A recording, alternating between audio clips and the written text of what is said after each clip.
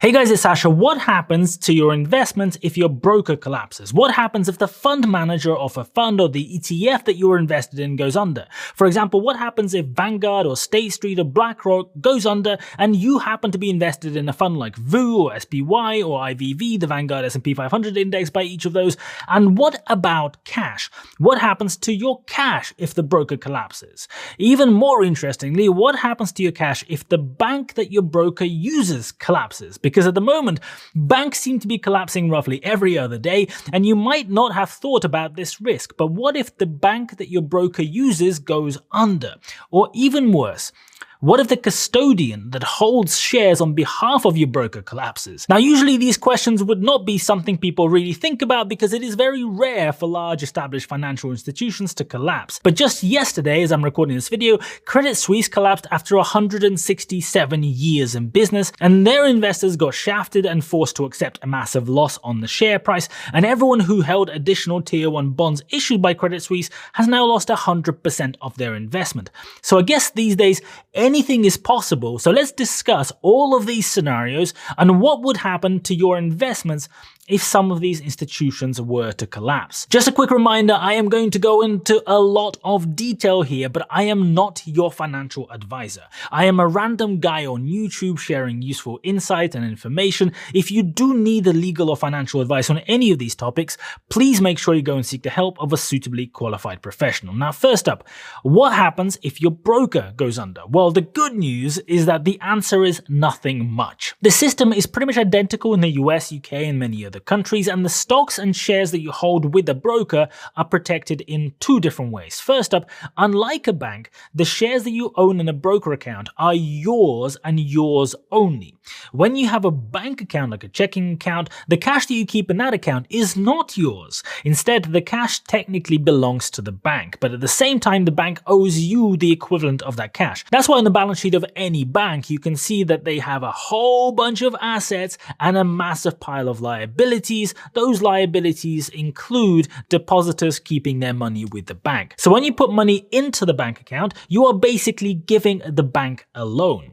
And if the bank fails, then you just become one of the creditors. Now, FDIC insurance means that balances of up to $250,000 in the US are protected inside banks, and in the UK that's up to £85,000. But in recent bank collapses, the US government stepped in and guaranteed deposits above $250,000. Now, even without that guarantee, if the bank was to go under, there would usually be an extremely high likelihood of recovering all or almost all of your assets eventually, because assets within a bank don't tend to just magically disappear unless there is some very unique cases of fraud. Now, both your shares and your cash held with the broker do not belong to the broker. You are not lending the broker your assets, and because of that, the broker is legally obliged to keep your shares in a segregated custodian account, and they have to keep your cash in a segregated bank account. The reason that those are segregated is that the broker does not have any ownership or right to your cash or your shares. The shares are often kept in a nominee account, so technically all of the assets are then pooled under the name of your broker, and the custodian will not know specifically that out of all of those assets, the trillions of dollars, you happen to own 1.2 shares of Tesla. But you will have statements and other evidence so that even in the worst possible case scenario, you will be able to lay claim to what's yours from within that in case all of the data collapsed together with a broker for whatever reason. And in the event that your broker goes bust, you would be able to reclaim both the shares and the cash, because neither of those are part of the broker's assets. Now, on top of this, there is a second layer of protection, because all brokers in the US are members of the Securities Investor Protection Corporation, SIPC. And this is basically an insurance policy for up to $500,000 in the event that your broker goes bust. So if there is a problem, however unlikely it is, with retrieving your cash from the segregated bank account or your stocks from the custodian, you can get compensated up to $500,000. So the good news is that the cash and shares you own inside a broker have very strong protection. But what if the fund manager collapses? You go and put all of your money into SPY or whatever ETF because you're a responsible kind of investor, and then the company that manages this ETF or fund collapses. Well, again, it is good news because all regulated fund managers that issue public funds and ETFs have to have a third-party custodian. Now, in some cases, in many cases, that third-party custodian is a genuine third party. Vanguard, for example, uses JP Morgan. BlackRock uses a whole bunch of banks, including Citigroup, JP Morgan, Bank of New York Mellon Corp, State Street, etc. You generally don't want the custodian of your shares to be the same company as the one that manages your fund. Because then if something was to happen, you might end up in deep doo-doo. This is what happened with Bernie Madoff's funds. He managed the funds on behalf of the customers, and he was also the custodian of the funds. And in these cases, there is the theoretic possibility of swindling money or operating some kind of Ponzi scheme or other types of scams. When the fund manager and the custodian are entirely separate entities, the risk of that happening is almost zero. Now, there are some important differences though. State Street is a custodian for many of their own funds, like SPY for example.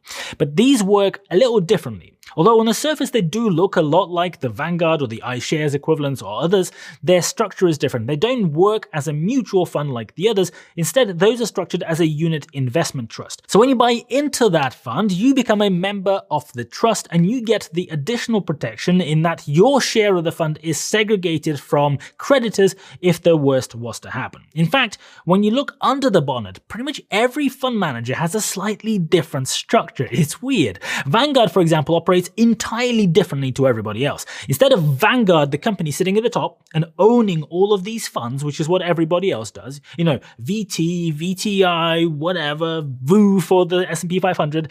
Instead, each fund is its own entity at the top.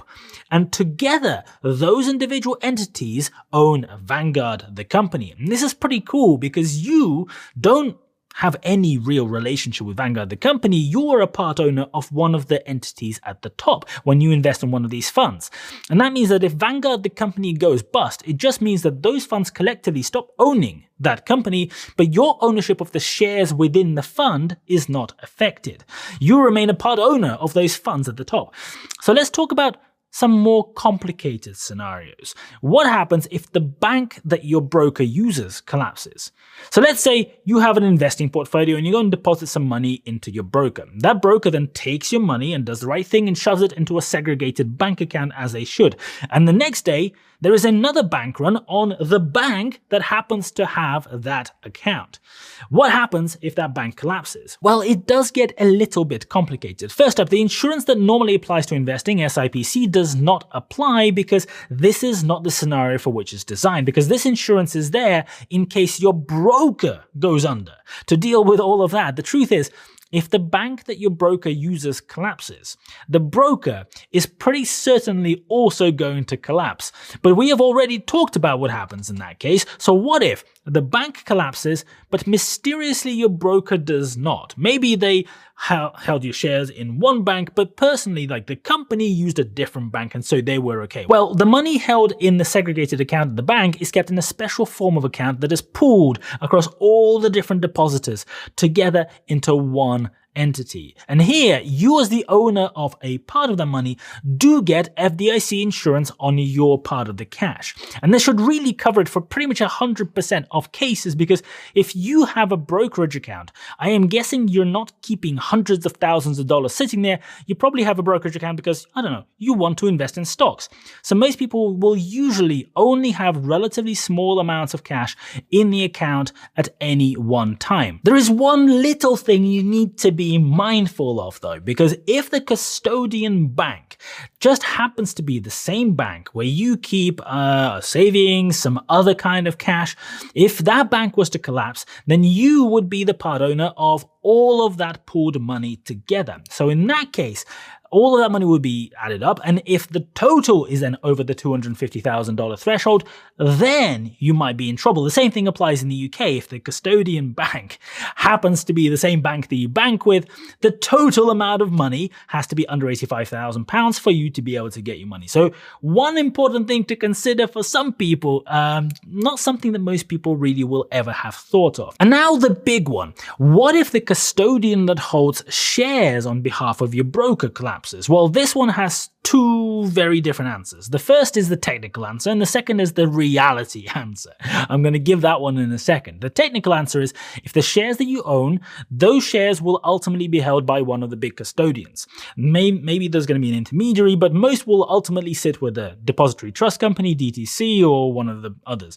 And if whoever the intermediary custodian is, if they go bankrupt, those shares would still continue sitting there in your name, and you should eventually have a way of getting access to them. There aren't very many cases of this happening in the past, so we don't have examples. But in theory, you should be just fine. But what if the DTC itself collapses? Well, this is the time for the reality answer.